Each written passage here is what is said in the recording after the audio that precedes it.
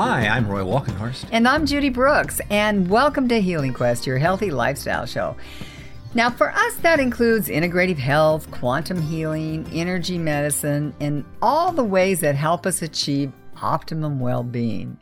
So thanks so much for joining us today. We know you have a lot of things you can do with your time, so we're happy that you're spending some of it with us. And we hope you're all doing well in the midst of these challenging times, to say the least.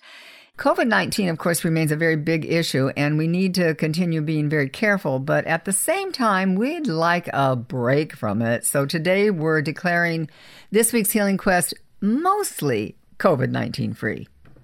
This will give us time to catch up on some interesting, even quirky things from the natural world that have been lost in the pandemic fog over the last few months.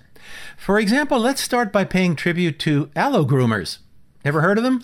Nor had we, until Dr. Alessandro Cini published his research in Scientific Reports. As you may have heard, climate change is endangering honeybees and other pollinators who are directly involved in 1/3 of all the food we eat.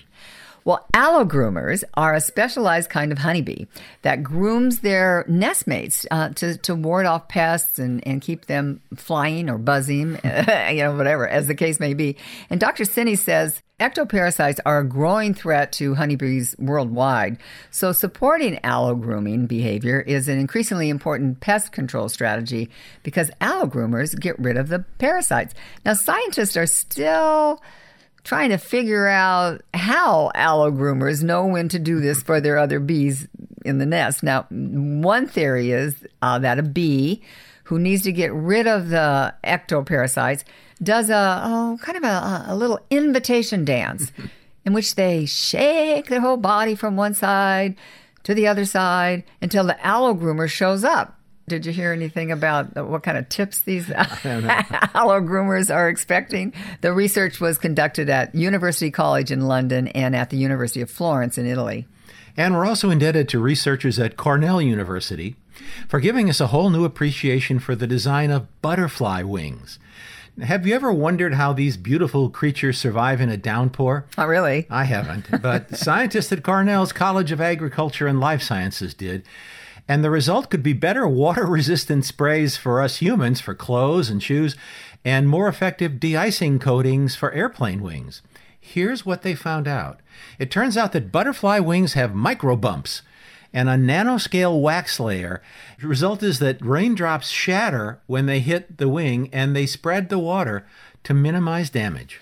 So the Cornell study is said to be the first to understand how these natural hydrophobic surfaces on butterfly wings help butterflies withstand high-speed raindrops.